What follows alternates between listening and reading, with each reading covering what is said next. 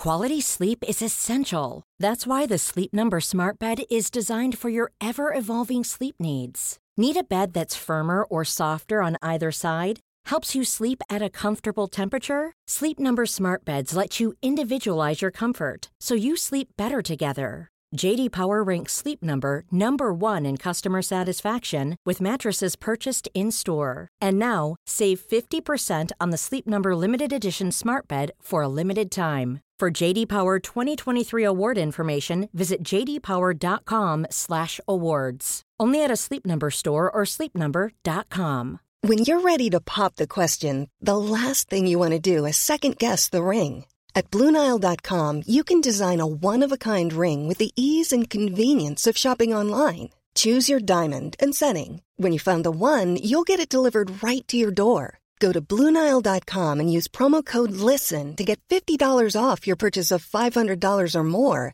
That's code LISTEN at BlueNile.com for $50 off your purchase. BlueNile.com, code LISTEN.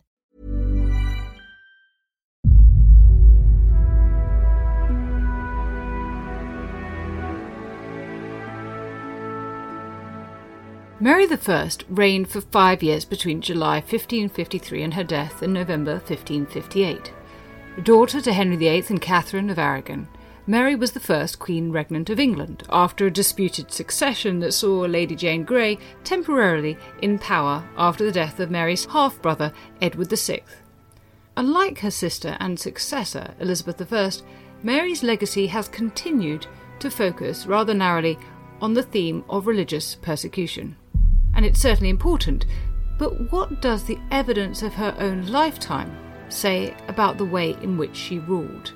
Here to discuss Mary, her life and its representation are Dr. Jessica S. Hauer, Associate Professor at Southwestern University, whose research on colonial expansion in the Tudor era includes the book Tudor Empire, The Making of Early Modern Britain and the British Atlantic World 1485 to 1603, and Dr. Valerie Shute, who has written on Shakespeare's Queens, Tudor Gift Exchange, book dedication, and is currently working on a cultural biography of Anne of Cleves.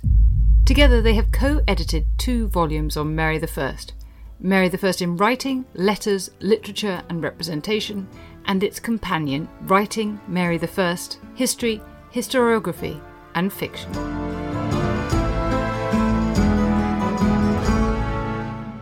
Welcome, both of you. I am absolutely delighted to speak to 2 wonderful women scholars who've been working on a very fascinating woman in history. I wanted to ask you both, what was your particular interest in re-examining Mary's legacy and reputation when you approached editing this book? Jess? Yeah, so this was an exciting project for me in many ways, and I think Valerie and I were the perfect pair to see this through to fruition, not least because we both come at Mary from such different angles. As I'm sure Valerie will talk about, she's done extensive work on the Queen and is one of her foremost scholars, whereas I came to this realizing that I hadn't been able to do enough on Mary thus far and appreciating that there was more of a story to be told. I was struck in the process of writing what ended up to be my first book, my monograph, that for all of the kind of recent revisionism, for all of the efforts to retell Mary's story, to bring her into the spotlight, to appreciate the ways in which she has in many ways been overlooked by her younger sister, or overlooked because of the popularity of her younger sister, there was still more work to be done here. And I saw this coming from 2 different angles. One in terms of appreciating words and appreciating genre and appreciating the centrality of literature and the means by which she was represented, not just the story that is told through those representations. And similarly, seeing if we could benefit from the fact that there has been this much scholarship on Mary in the last 15 years or so, that we have seen this revision to, as we describe it in the volumes, have the luxury of standing on the shoulders of the scholars that have come before us to say, let's appreciate Mary in her own light, and let's focus on her as a significant figure, regardless of what came before her and what came after her. And in doing so, not forget about comparisons to Elizabeth first and foremost, but maybe benefit in some certain way from the new research that's been carried out on Elizabeth when it comes to methodology and approach and source work and questions about how she was understood through foreign eyes or from places outside of England or through fiction, and then apply that to Mary. So continue the trend of historiography that is already at work, while at the same time benefiting from the shifts that have happened in the last several years, both in Marian and Elizabethan studies. Valerie, how about you? What was your particular interest? I actually approached it the exact opposite of Jess. I approached it from text sources. So my inspiration was Carlos Bejeda's book on Queen Elizabeth in writing. And whenever I was doing a book review of it, I noticed that all of the methodologies in each and every single chapter had been applied to Elizabeth, but not to Mary. And essentially wanted to do the exact same book, but for Mary instead of Elizabeth. That makes a lot of sense.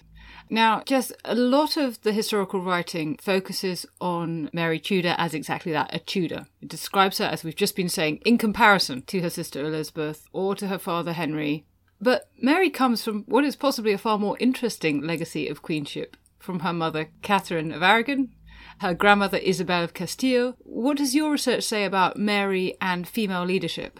I can't but hold on to the word that you used there, female, and appreciating Mary as stemming from this line of women, but also as a female monarch, and the importance of understanding her not just as a queen, but as a female king. And so I think part of what the volume does is appreciates that there is more of a Mary story to be told beyond England, both in terms of how she comes to the throne, but also the lessons and inheritance and heavy weight of history that she brings with her, but then also appreciating that as queen, she continues to look back to those precedents, both English and Spanish, but she's also part and parcel of a broader European world, a broader Atlantic world, a broader global frame.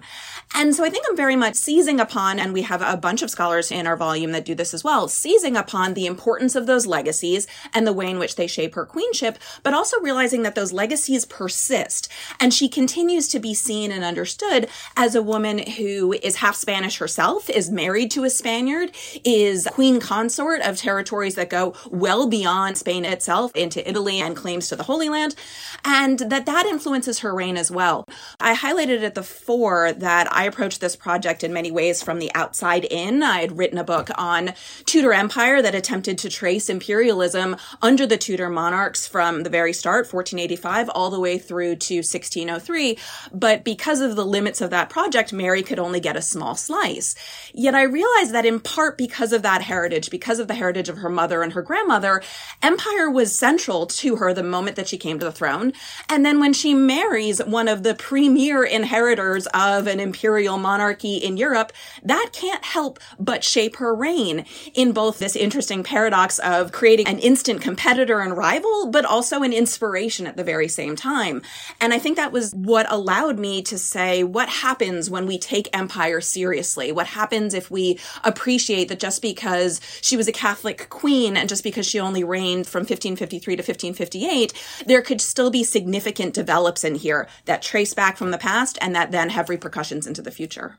And I'll definitely want to come back to those questions of empire and her marriage. But if we could start at the beginning of her reign at least. Valerie, I'd like to talk a little bit about Mary's accession in 1553. And you examine it as one of rightful inheritance, i.e. she is the daughter of Henry VIII and Catherine of Aragon. Can you tell us a little bit more about what type of records we have about her accession and what they say? Sure. We actually have quite a variety of records from her accession moment. We have things as varied as circular letters, both from her and Lady Jane and her supporters. We have ballads, we have sermons, we have pamphlets, we have printed books, we have various manuscripts. We have lots and lots of sources from her reign, and many of them are in English, and that is important because it shows the importance of vernacular for her reign in involving the entire country and the spread of news and popular literature through things like ballads and songs, and that's how part of her accession was spread throughout the country. Even if many of these things aren't extant, we at least have notices or mentions and references to them, both for and against her. And Edward had attempted to take his sisters out of the line of succession, which is why Lady Jane Grey, or Lady Jane Dudley, as she might properly be known if we use her married name, had the opportunity to try and claim the throne after his death. We're not going to get into that. But would this focus on Mary's right to rule by royal inheritance have come out of the need to erase Jane's legitimacy? It's a sort of post facto justification. I think her need to highlight her legitimacy came from a few things. I think one was the Jane issue. Was Jane more legitimate or not than her because of the device? And that's something that I think we'll never exactly know the legality of the device. And that's one of those great historical debates, who influenced it and why, and not the place here either. But I think that's one of the reasons that Mary addressed her legitimacy. I think another is her gender, but not necessarily because she was a female, but because the first 7 claimants to the throne at that moment were female. So there was no potential male heir unless you went all the way down to Poole or Courtney, and that seemed a bit of a stretch. So I think that part of her legitimacy also had to do with her half-sister Elizabeth. They were both bastardized at one point, so which sister was more legitimate, having the same father? And I think, too, like her cousin Margaret Douglas, she was born within wedlock, so was she a more legitimate heir than Mary? So I think that's part of the reason that she really went in on legitimacy and inheritance. Not only was she more legitimate than Jane, but she was more legitimate than her cousins or her half-sister. And do you think these texts that we have or that we know of tell us something about public opinion? Or were they meant to serve as instruction? That is a fantastic question. And I think that it depends on the text. So for the majority of the popular literature that was produced, none that I have found so far was actually maybe state-sponsored. So it seems like it was a public response to her accession, not the crown's response to her accession and what they wanted the public to know. A lot of the pieces address things like religion and what will happen now that she is a Catholic queen coming back to the throne, and how maybe to expect this change to take place. And what I think is most striking about that is most of the literature says, don't worry, it'll be okay. I'm sure that she will approach religion through Parliament as her father did. And that is what she did. So I think that the literature doesn't read as, oh no, what are we going to do now that we have a queen? England will be okay. The monarchy will be okay. We just have to hope that everything is done legally and legitimately. And there was always a lingering hope that she would have a son and this would blow over, in a sense. The problem would go away. Yeah, the problem will go away as soon as she has a child.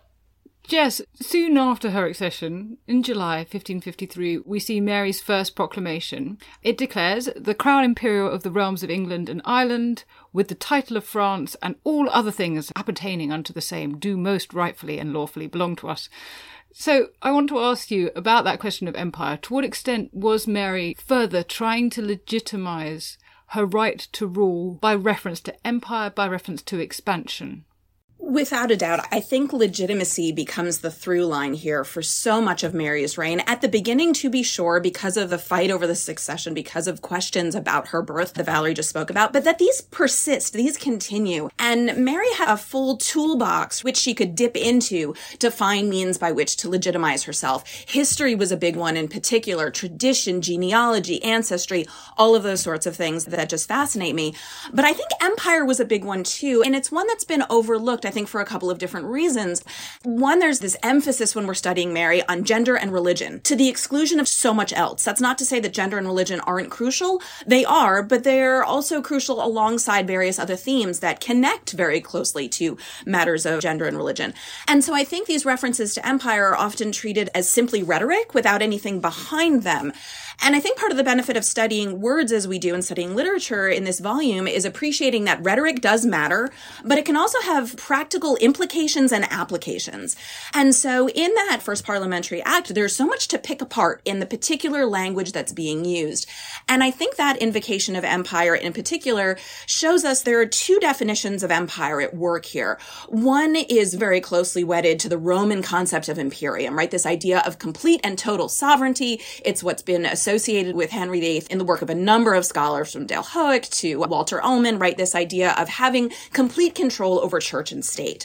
But there's also the territorial definition, right? This idea of actual expansion. And that's the connotation that we frequently think of when we say British Empire.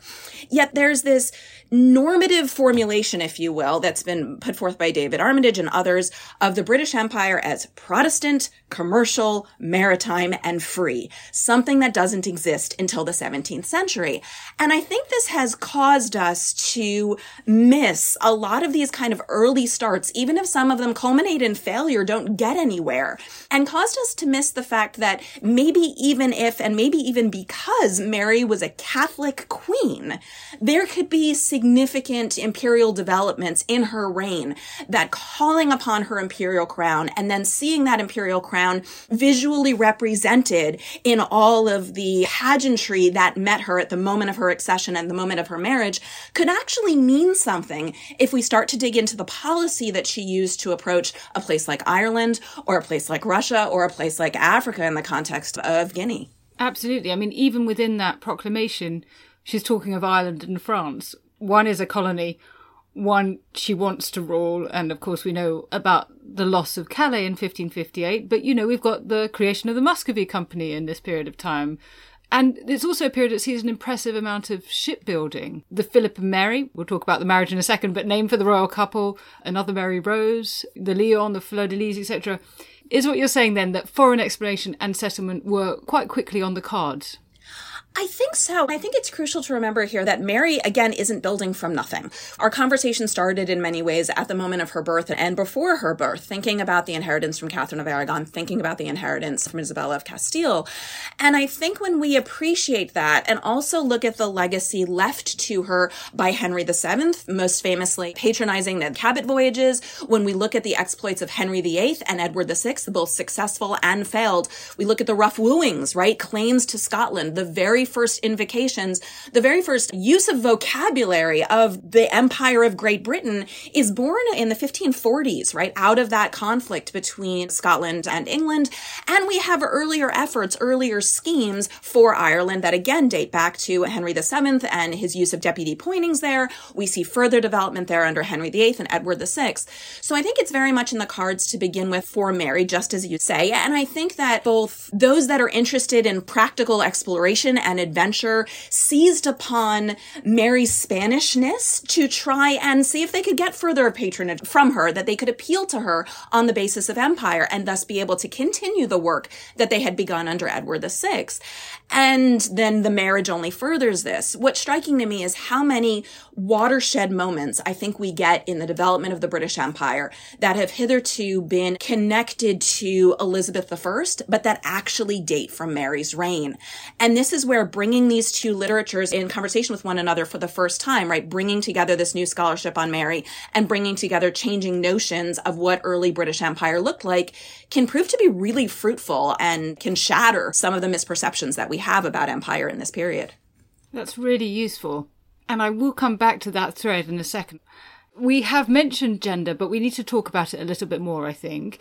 Valerie, a lot of historians discuss the beginning of Mary's reign in terms of a sort of public uncertainty towards the nature of female rule. I mean, it's something that's made much of by Raphael Holinshed, for example. Can you tell us more about other contemporary texts, and particularly those that suggest that gender may have been less of an issue than is sometimes assumed? Many of the texts that I did read from the beginning of her accession, especially the popular ones, don't really address her gender at all. Or if they do, it's quite implicit rather than explicit. And I think that is important because we often do now, 500 years on, place such emphasis on her gender as the first queen and why that is so important, and then why that became so important for Elizabeth as female rulers. But I think at the time, it was not as important or as we think it is. So there were many issues at play at her accession besides her gender. So it would have been her legitimacy, her ability, her religion, her education, all of those things tying together, and what she would be able to do as queen, not just because she was a female.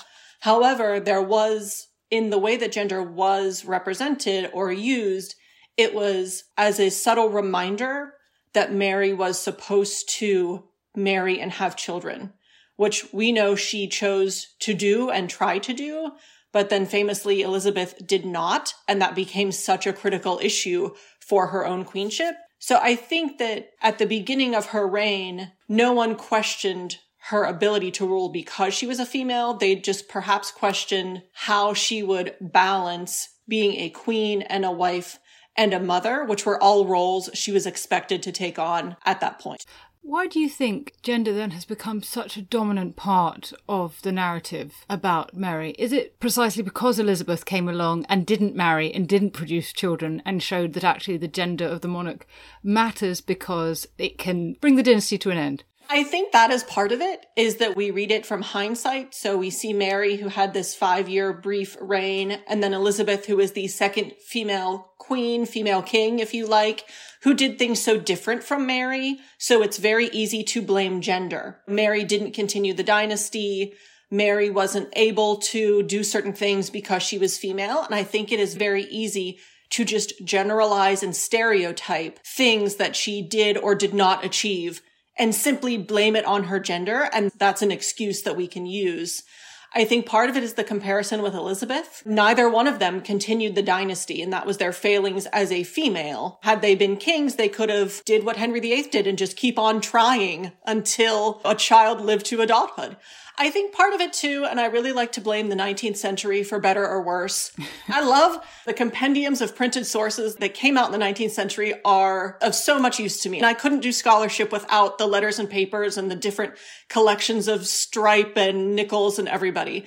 But at the same time, I feel like now I can blame some of Mary's reign always being boiled down to her gender because of how she was presented in those 19th century histories. And a lot of it was she was hysterical, she had menstrual trouble, and they took all of the failings and were able to just wrap them up into gender and use that as a way to explain away her reign. I think that's absolutely right. I speak to lots of scholars for this podcast, and my sense is, whilst we all absolutely rely on the scholarship of those Victorian men, we are in some ways just trying to crawl out from underneath the weight of it all. And the weight is patriarchal, because the 19th century made the 16th century look good in terms of misogyny. It was much worse. And so we have all of these narratives about how women acted and what we know about them, and indeed even what we can know about them because of what they chose to put in those compendium of sources or otherwise, that boils down to their interests and their preoccupations.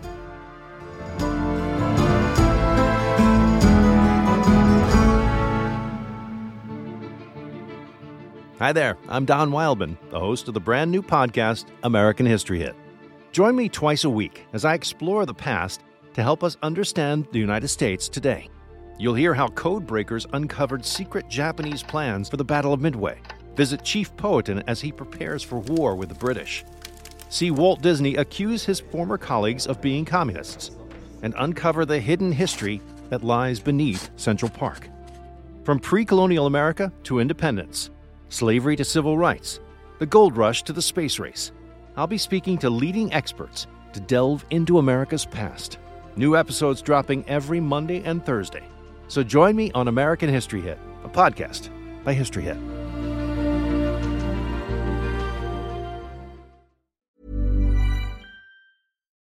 Life is full of what-ifs. Some awesome, like what if AI could fold your laundry?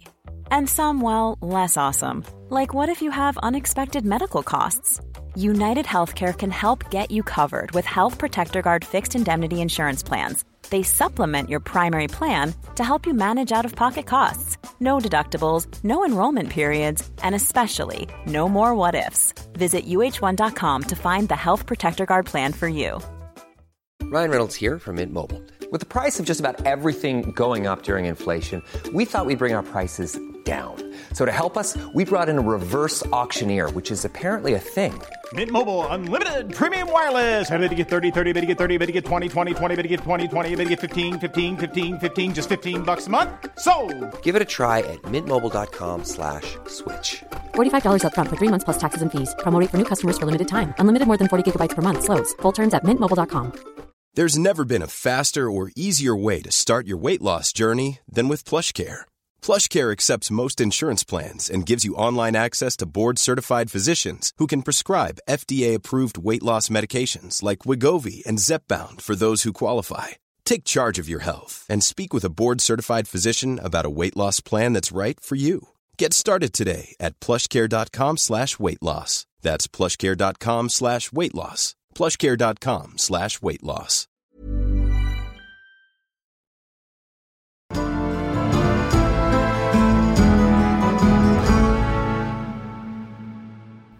One area that gender has been thought to be particularly important has been to do with Mary's marriage, because 1 year after she became queen in July 1554, Mary married Philip II of Spain. Jess, you write some interesting stuff about the print dedications that were made to Mary and her husband at this time. Can you tell us a bit about them and what they say about Mary's position and also about the public opinion on her marriage? I think this is inextricably linked to the conversation that we were just having about the 19th century and the way in which we need to climb out from under the weight of the 19th century. I also think we need to, especially when it comes to Mary, climb out from under the weight of 17th century understandings of Mary, right? The way in which she's used by those throughout the Stuart period, arguing on one side of the Catholic Protestant divide or one side of the Tory Whig divide to denounce or to extol Mary. And so I think in the same ways that we're still living with Victorian notions, we're also still living with Stuart notions. And the reason that I mention that is that I think that's where the myth of Bloody Mary gets its legs, right? It's where it's first articulated. And as a result, it's a moment in which the marriage between Philip and Mary is deemed deeply problematic, and a moment in which England is essentially throwing its lot in with the enemy of all of Europe and becoming associated with the Black Legend, the bloody cruelty of Spain and the Spanish Empire, which then her successors, especially Elizabeth and James, have to emerge from. What studying the actual moment of the marriage and everything that follows through print dedications, but also through the various other primary sources that we have from this period, the other elements of the kind of literary genres that we have, is that contemporaries conceived of this marriage quite differently than later audiences did. And so in much the same way as Valerie was emphasizing that gender and religion played less of a role when we actually look at this source material than we might expect, similarly, and Richard Eden is a wonderful example of this, there are those who look at the marriage, look at Mary in this marriage, and find it as a moment to extol her, to speak to the possibilities of her reign, to describe her as this most serene and most potent monarch, as opposed to labeling her and her reign as bloody and horrific for everyone in the realm. And this is also where gender becomes important again, albeit implicitly. In the marriage to Philip, we see Eden and others taking advantage of the fact that England is now wedding itself, quite literally, to the greatest imperial power in the world when we're simply looking at geographical expanse, and thus the specter of Spain and the Spanish Empire into play, and provides an opportunity for Eden to say to all of his readers, now is your moment. You now have a king and a queen who are interested in empire, and we can see that because of Spain. Why not seize upon this? Englishmen, why don't you do your duty to your crown, to God, and even to your nation, to your budding nation, and travel overseas? And we even get these fascinating moments, those writing from the perspective of Ireland, who sees on these myths that have very frequently been lost or overlooked of this idea that the Irish come from the Spanish. And so the Spanish are rightful overlords over Ireland. And now once again, we have a monarch who herself is Spanish, who's married to a Spaniard. And now is the moment to settle Ireland and bring it to civility for once and for all because of that Spanishness, which only becomes crucial because of that marriage. That's a really interesting interpretation, because we often hear about Wyatt's rebellion, this rebellion of people against Mary's marriage, and we understand this to be kind of xenophobic. And so I was wondering about whether the sort of narratives of empire building are a way to soothe anxieties about Mary's marriage to a Spaniard. Is that how you understand it? I think that's absolutely right. I also think that there are two elements to tease. One, Alexander Sampson, who contributed to Volume 2 in this collection, he's really made the case that when we look at contemporary sources, yes, there is xenophobia. Yes, there is Hispanophobia, more specifically. Yes, there is anti-Catholic sentiment. But there's also a groundswell of support for the marriage at the time among contemporaries. And we need to appreciate that there are those in favor of it, as well as those who have a problem with it. I also think that there is a way in which that xenophobia is beneficial because it allows Mary to fight against those perceptions that she is losing her power because she is a woman getting married, or that she has hurt the prospects of England by realigning with the Catholic Church, and allows us to see how those things could be transformed into opportunities for Mary to prove herself and to raise the stature of England on the world stage. And I think these interventions into Ireland, into Russia, into Africa are moments in which Spain is occupying this really interesting role of let's placate those who are worried about the Spanish match by demonstrating how much it can help Englishmen and how much it can help the Tudor dynasty and its subjects come to play a more major, significant role on the world stage. So much so that someone who is inextricably linked with Elizabethan Empire, Richard Hakluyt, can go on to say, yes, Mary proved that the Treaty of Tordesillas is meaningless and the English do have claims abroad. And yes, Mary is the one who launches the Muscovy Company and as a result sets the model for so much of what would follow later. And yes, the English are more successful than even the Spaniards because they're willing to brave these harsh climates and carry out these voyages that are even more impressive than what the Spanish are doing across the Atlantic. So there's a sense in which it's claiming, well, not only equal footing with the might of Spain when it comes to empire, but we even do it better than them. That sounds rather typically English. Valerie, we have an idea of Mary I that is absolutely connected to the fact that 284 people died at the stake in her reign, over 300 in total, including those who died in jail. And yet you discuss various contemporary texts of Mary's early reign which talk about the pursuit of religious tolerance. Can you tell us more about that? Sure. I think that at the beginning of her reign, there was quite a bit of confusion or anticipation as to where religion would go whenever she became queen. And I think this is because for the last 20 years, there had been lots of religious changes from the 6 Articles to the more drastic evangelicalization under Edward. So I think there was lots of concern of what would religion look like. And we know from all of the great studies that have come out on Catholicism in the 16th century that England was not unified in religion to begin with. So there was lots of concern, more so probably from the people within the cities who seemed to be more reformed than the people in the countries, which was definitely true. We see at Mary's accession that she was able to go out up to the north and there were more Catholics there who supported her for her queenship. So there was definitely a concern of what would religious change take place. So would she simply step up to be queen and what Edward's reign has done, keep it in place and possibly rule with lots of counsel from men around her. And I know that some of the literature supports, we hope that is what happens. She comes in and men counsel her and tell her what to do, and she just keeps everything in place. But then there was also more than that. More writers were hopeful that if change was to take place, it would take place legally through Parliament, as how Henry VIII had made changes. And he was explicitly referenced as Mary will only make changes as her father has done before her. So there was a large anticipation that England would return to Catholicism, but it would be done legally. And in many cases, it would be, we're okay if England goes back to Catholicism, but we don't want a foreign overlord telling us what to do or taking our tithes or anything like that. So perhaps conservative religion is fine. We just want it to be an English version of conservative religion. You know, Mary gets into arguments with Poole and the Pope about why is she not making religious reform fast enough? And she says, I have to do it legally. I can't just come in and say, here, I'm queen, here, you're Catholic. By the way, I need all of that monastery land back, because we're going to make that all private again, or church lands again. And that, I think, was probably the greatest concern, was not what is mass or service going to look like on Sunday, but are you going to take away the land that I purchased from the crown in the 1540s? It's now my private land. I think that was one of the greatest concerns regarding religious change. Yeah, I mean, it's absolutely clear that whilst these monarchs were not constitutional monarchs in any meaningful sense of the word, they rested on the consent of their people. And had Mary turned round and said to all the nobility and gentry who've bought up all the monastic lands, well, I'm just going to take them back, then she would have found herself facing an utter rebellion and her reign would have been unsustainable.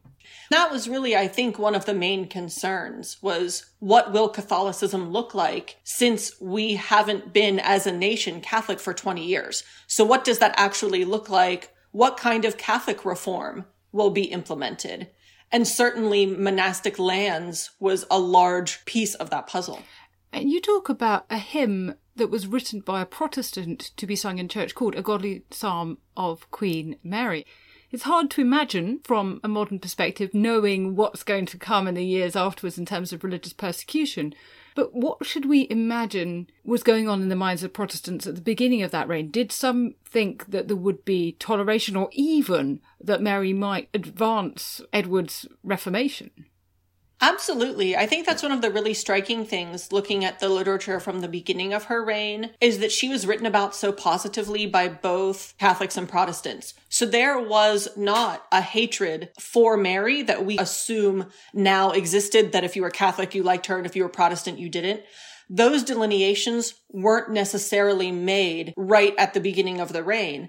And I think even as we move further into the reign towards the marriage, there's not necessarily even still Catholicism is not what they feared. It was a foreign lord. It was Spain coming in to control England for its own purposes, whether they be religious or empire or something else.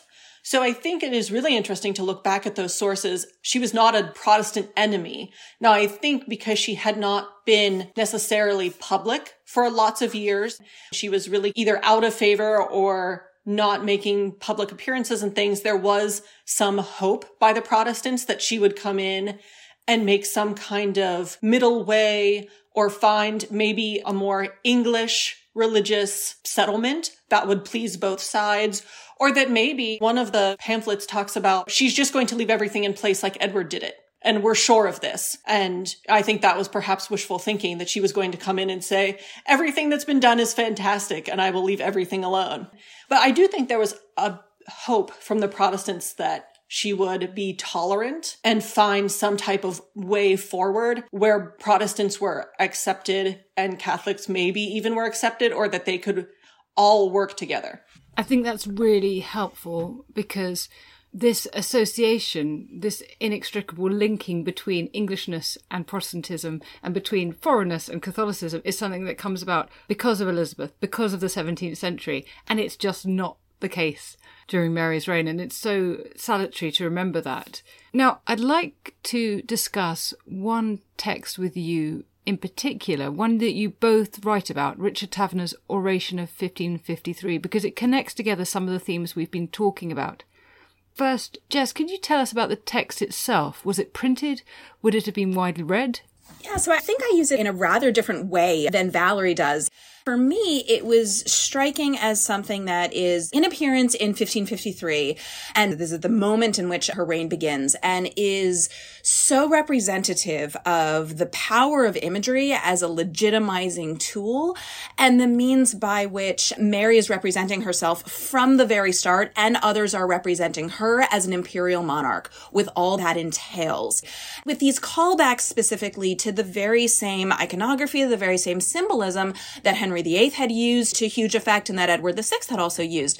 And so I actually focus on the frontispiece, on the coat of arms that's present there, on the presence of the dragon and what that highlights about Britishness, and even the kind of imperial stories that come along with Geoffrey of Monmouth and the entirety of his stories from Brutus to Arthur, Cadwallader, and moving on from there. The presence of the French fleur-de-lis and the fact that is often left out of the story because of Mary's reign being so associated with that loss of Calais at the end of her reign, and the presence of that domed imperial crown and how loaded that is. This also speaks to the idea of continuity from Henry VIII and the question of what the religious settlement was going to look like under Mary. Much in the same way as we have this association between Englishness and Protestantism, between foreignness and Catholicism, we also have this association by extension between the British Empire and Protestantism, and that those two things go hand in hand, and that's part of what makes makes the British Empire different than the empires of its Iberian rivals. But when we realize that imperialism in Britain doesn't have to be Protestant, and that imperial kingship can persist even under a Catholic monarch, we see the ways in which Mary is very careful to still maintain her own sovereignty. And that is what Taverner is steeped in and is representing, and I think reminding her of. You wear the domed imperial crown. That suggests a lot. You were crowned with it in your coronation. You were crowned with 3 crowns total, which different observers interpreted in different ways. But at the very least, they show the entirety, the expanse of your power.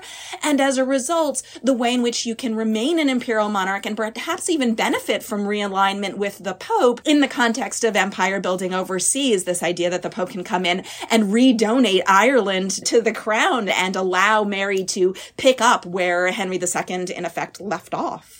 And what's so interesting about that is that Geoffrey of Monmouth being invoked at this period of time means that ideas about British Empire are coming about before, famously, John Dee coins the term British Empire under Elizabeth, which I never knew before. That's exactly right. Geoffrey of Monmouth, Galfredian legend in general, in all of its kind of different permutations, the Brute Chronicles, all of those things, all of those texts are immensely popular. They're crucial to Mary's own education. And so these are texts that she was very familiar with when she came to the throne. And it also gives real cause for talking about not necessarily the existence of a British as opposed to an English empire, but certainly conceptions of the empire that Mary was inheriting and trying to build as British.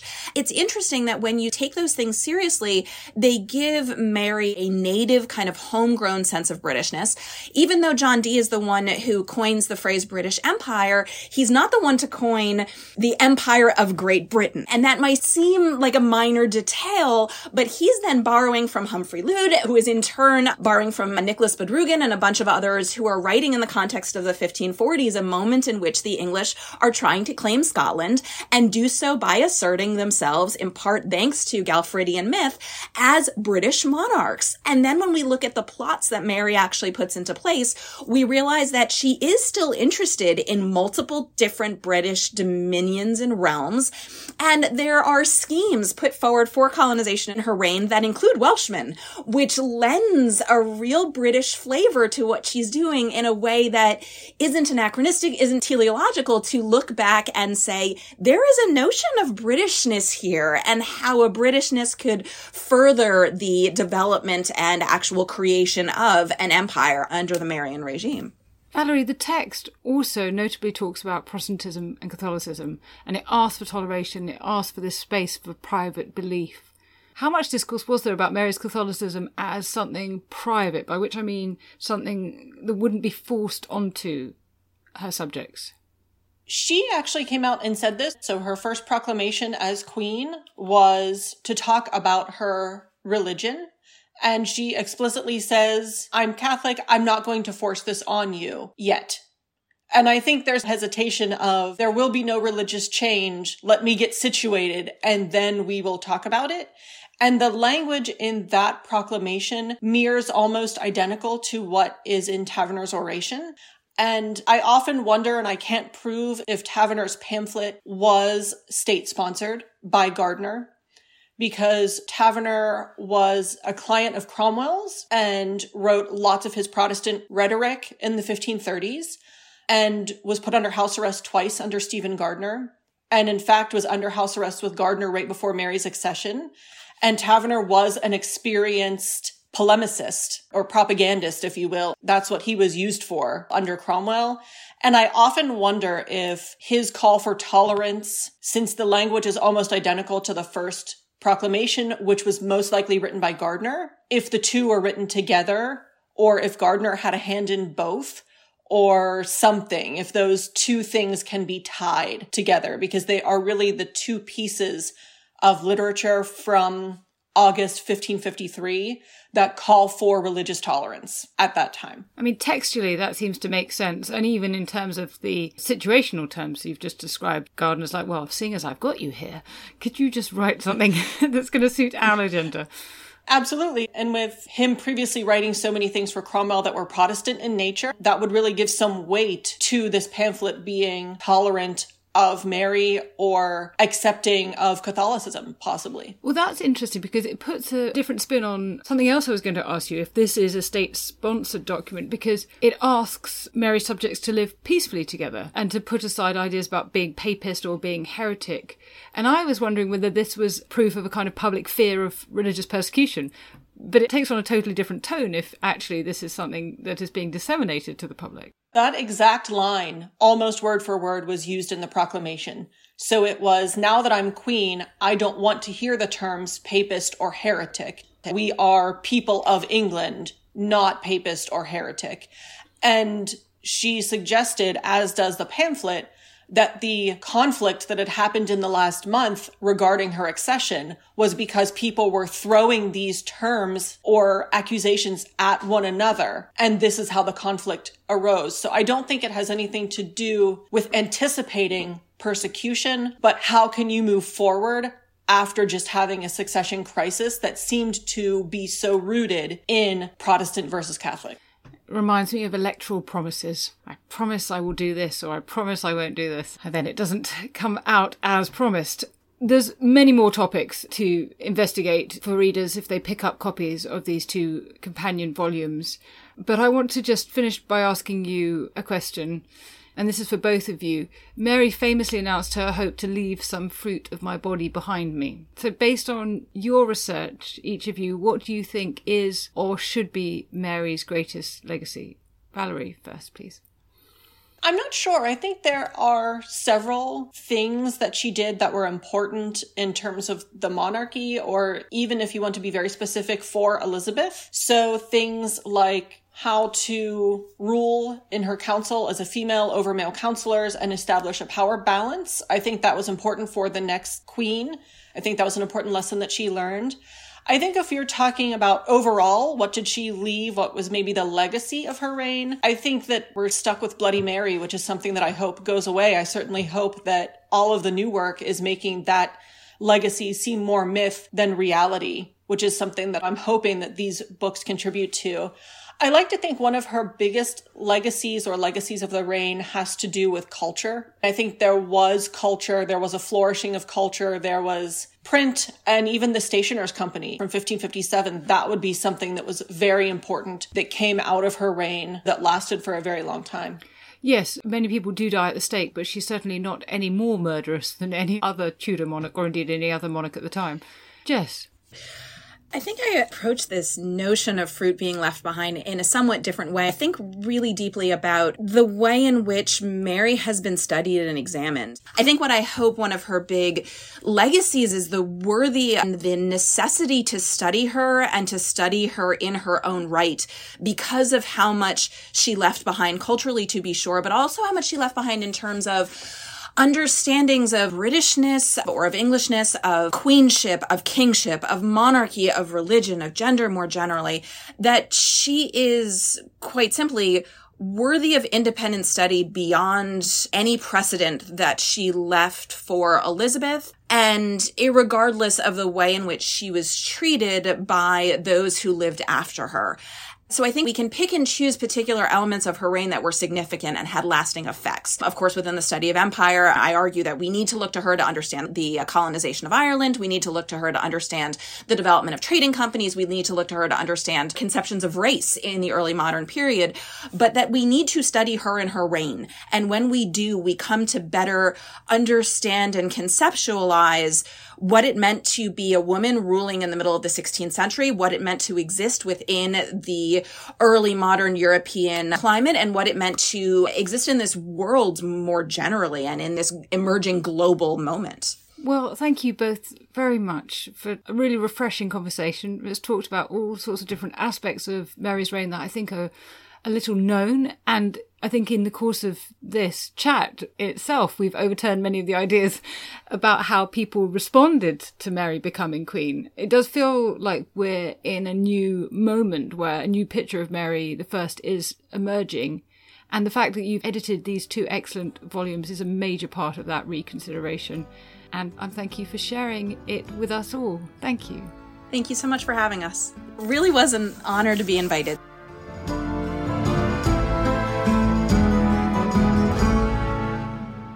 Thank you to my producer, Rob Weinberg, and researcher, Esther Arnott. And thank you to you for listening to Not Just the Tudors from History Hit. If you haven't already done so, do sign up to our weekly newsletter, Tudor Tuesday, so that you never miss out on the history you love. There are details in the notes below this podcast. And please rate this podcast wherever you listen, now including on Spotify. And please send me your comments and suggestions for future podcasts via our Twitter feed at NotJustTudors or by email notjustthetudors@historyhit.com. Hi, I'm Daniel, founder of Pretty Litter. Did you know cats tend to hide symptoms of sickness and pain? I learned this the hard way after losing my cat, Gingy. So I created Pretty Litter, a health monitoring litter that helps detect early signs of illness by changing colors, saving you money and potentially your cat's life. Pretty Litter is veterinarian developed, and it's the easiest way to keep tabs on your fur baby's health right at home. Go to prettylitter.com and use code ACAST for 20% off your first order and a free cat toy. Terms and conditions apply. See site for details. Hey, it's Paige DeSorbo from Giggly Squad. High quality fashion without the price tag. Say hello to Quince. I'm snagging high-end essentials like cozy cashmere sweaters, sleek leather jackets, fine jewelry, and so much more. With Quince being 50 to 80% less than similar brands. And they partner with factories that prioritize safe, ethical, and responsible manufacturing. I love that. Luxury quality within reach. Go to quince.com/style to get free shipping and 365-day returns on your next order. Quince.com/style. History is full of extraordinary people, the Tudors being just a handful. In my latest film on History Hit, we meet Bess of Hardwick and go inside the incredible house that she built, a house that defines the elegance and grandeur of the Elizabethan age, a house fit for a woman who climbed to the top of the Tudor social ladder. To find out more about the life of Bess and many more fascinating figures from the past, sign up via the link in the description with the code TUDORS for an exclusive discount.